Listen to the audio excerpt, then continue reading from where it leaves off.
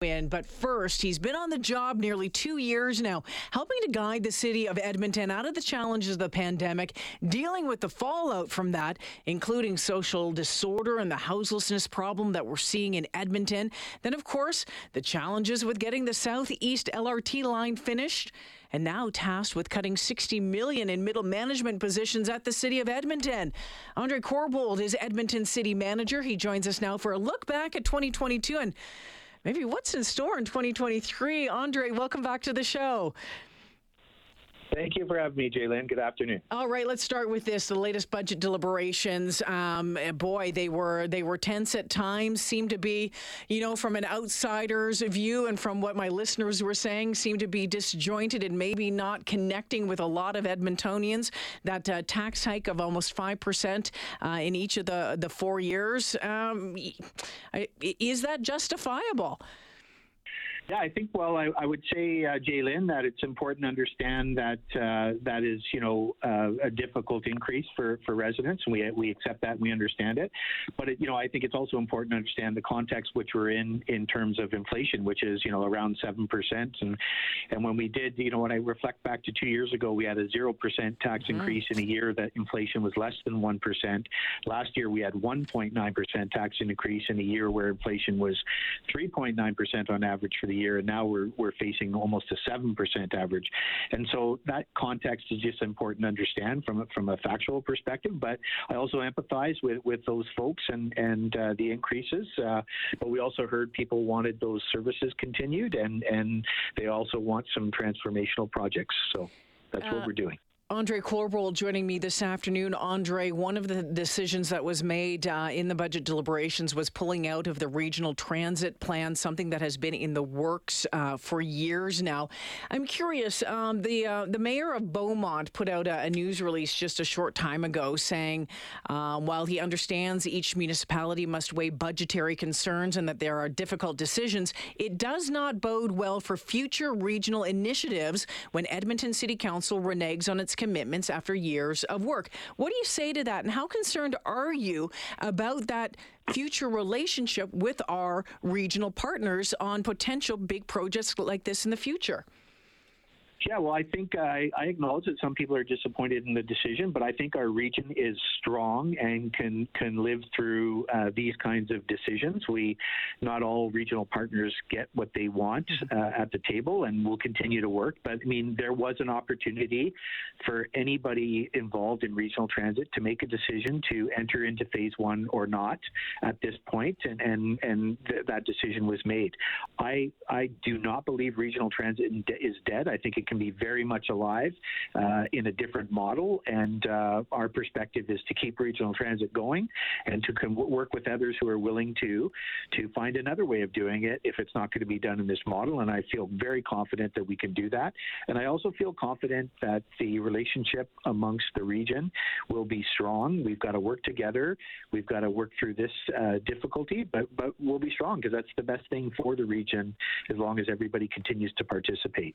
So that's what we'll continue to do.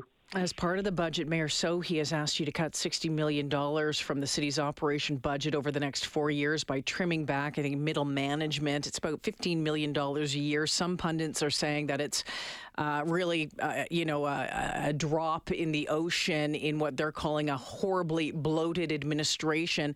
How big of a challenge is it to do this, and how will it be done? Yeah, I would say that the $60 million is not just middle management. And I have to sort of point out the facts that, after there was a 2020 audit by the city auditor on management. And at that time, they recommended that we reduce 99 positions according to that audit. But we did that. And then we went on to create even more with 46 more reductions at the management level. We have actually reduced senior level management by 13% since 2020. Mid-level management has been reduced by 8.5% and supervisors by 3.7%. We will see how we can do more reductions in efficiencies, and I think that's doable given the kind of surpluses we've had it over the last 10-year average. So we'll always be efficient, and I'm always up to the challenge of reviewing and seeing what we can do, doing things differently, and I know our team is up to that challenge as well. So I'm feeling confident that we can put a plan forward, a thoughtful one that focuses on continuing to deliver services, continues to be efficient. And then the other aspect of that is doing things differently with $240 million worth. And that may actually be, stop doing a service and do something different. And those will be council decisions that are made going forward. Edmonton City Manager Andre Corbould joining me this afternoon. Last week, the province announced it had formed a task force to try to deal with addiction, homelessness, and crime in Edmonton. Now, some are fully supporting this move. Others are slamming it. You've been invited to participate. Has that been approved, your participation in this? Will you participate in it? And your thoughts on this task force? Yeah, so I guess I'll start with the last question first and say that anybody's willing to talk about these issues and consider ways of helping us, I'm happy to chat with and work with. And I was recently on a provincial task force for homelessness that led to a minister's report that was released at the beginning of October. My perspective is I will, if council wants me to join this task force, I will. That's how I handle all these things. If I'm asked to participate, I always want my council to be clear on whether they want me or not. We've been so busy with budget discussions. We'll have that discussion soon enough. But yeah, I mean, we're willing to move forward and work with anybody who's willing to, and that's my stance on these things. And whether or not I'm on the task force or not, I feel confident that I'll be working with my colleagues at the province to work on all these issues as we move forward. Andre, it was interesting that this task force was announced. Councillors Hamilton Cartmel named to this task force, and really, by all accounts, the mayor himself surprised by the news of this. What does that say about the entire process? But I'm also curious to know what it says about the relationship with the province, the city's relationship with the province. I'm wondering how you would describe it right now. Well, I think there's several relationships with the province. There's one at administration, which always talks, and there's a political one, and I've seen nothing but those continued discussions all the time. I think the mayor reaches out to the province on the political side routinely, and the same the other way, and we do that on administration as well. I think some of these tense moments in time get focused on, but I think what people have to understand is under all of that, there's almost daily conversations on both the political level and the administrative level, and we'll continue to do that. We'll keep talking. We're not going to agree on everything, and sometimes those conversations are tense and difficult, but we're going to keep talking. It's in the best interest of Edmontonians that we work with any order of government who wants to help, and so I wouldn't judge the relationship by some of those key points that happen from time to time. I would judge the overall relationship as a positive one, and I think our mayor has reached out constantly and trying to be collaborative, and the province has replied with some of the announcements like we saw at the beginning of October, which were very much what we had been advocating for. So I don't think those dialogue is ever going to stop, and we'll keep on always offering to collaborate at any time. Andre, let's talk, before we run out of time, let's talk about the project that never ever ends. It's the Southeast LRT. I mean, I think City Council, City Administration, they must be pulling their hair out over this. Not a lot of information necessarily coming from Trans Ed, and we know it's a P3 partnership. What is the latest that you know on the Southeast LRT?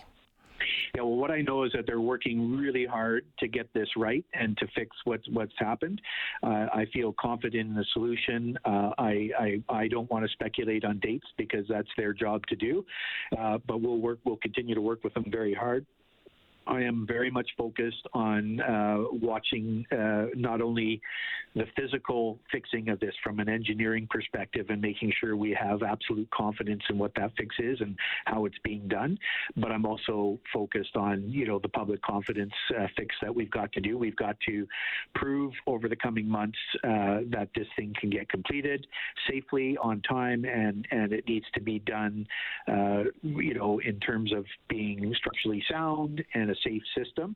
And while we didn't meet the original deadline, we're going to, do everything we can to get this thing open. I think the most important thing that for taxpayers to understand is while it's very difficult that the opening has been delayed and not in accordance with the original timings, the cost of those delays are borne entirely by TransEd and not at all by the taxpayer. We definitely would have wanted it open on time, but we're not paying. So the only thing worse than a delay is if we were paying for it as well, which we're not. So. Final question for you before I have to let you go. What do you envision for Edmonton for 2023? Your top priorities for the city? Well, we're going to implement this budget, and I'm very pleased to have an approved budget because that is the direction I need to move forward and implement the city plan that we have.